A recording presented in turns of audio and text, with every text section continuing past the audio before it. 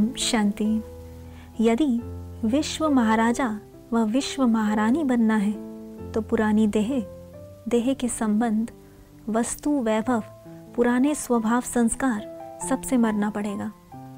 अर्थात हमेशा स्वयं को ऊंच स्वमान में स्थित कर बाप के संग रहे निर्संकल्प स्थिति में रहना पड़ेगा। इसके लिए एक तो कोई भी कार्य करते हुए, अर्थात कोई भी कर्मेंद्रिय द्वारा कर्म किया फिर उससे न्यारे हो निर्संकल्प स्थिति, अर्थात उस कार्य, परिस्थिति, बोल के प्रभाव से न्यारे हो जाओ। और दूसरा, कार्य को शुरू करने से पहले वो कार्य बाप को समर्पण कर दो और कार्य फिनिश कर कार्य का रिजल्ट भी बाप को सौंप दो। फिर आपके हर कार्य का जिम्मेवार बाप हो जाएगा और जिस कार्य का जिम्मेवार बाप होगा उस कार्य में आप बच्चे विजयी ना बनो, यह तो असंभव है। देखो बच्चे, आपके देवी देवता स्वरूप में भी हर्षित और शांत चेहरा दिखाते हैं।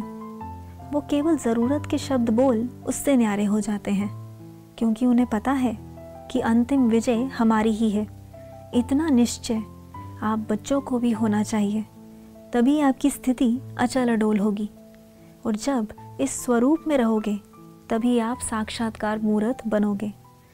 बस इसके लिए अटेंशन व अभ्यास की ज़रूरत है। वैसे भी अब आप बच्चे मंजिल के समीप हो, इसलिए यह पुरुषार्थ भी सहज ही हो जाएगा।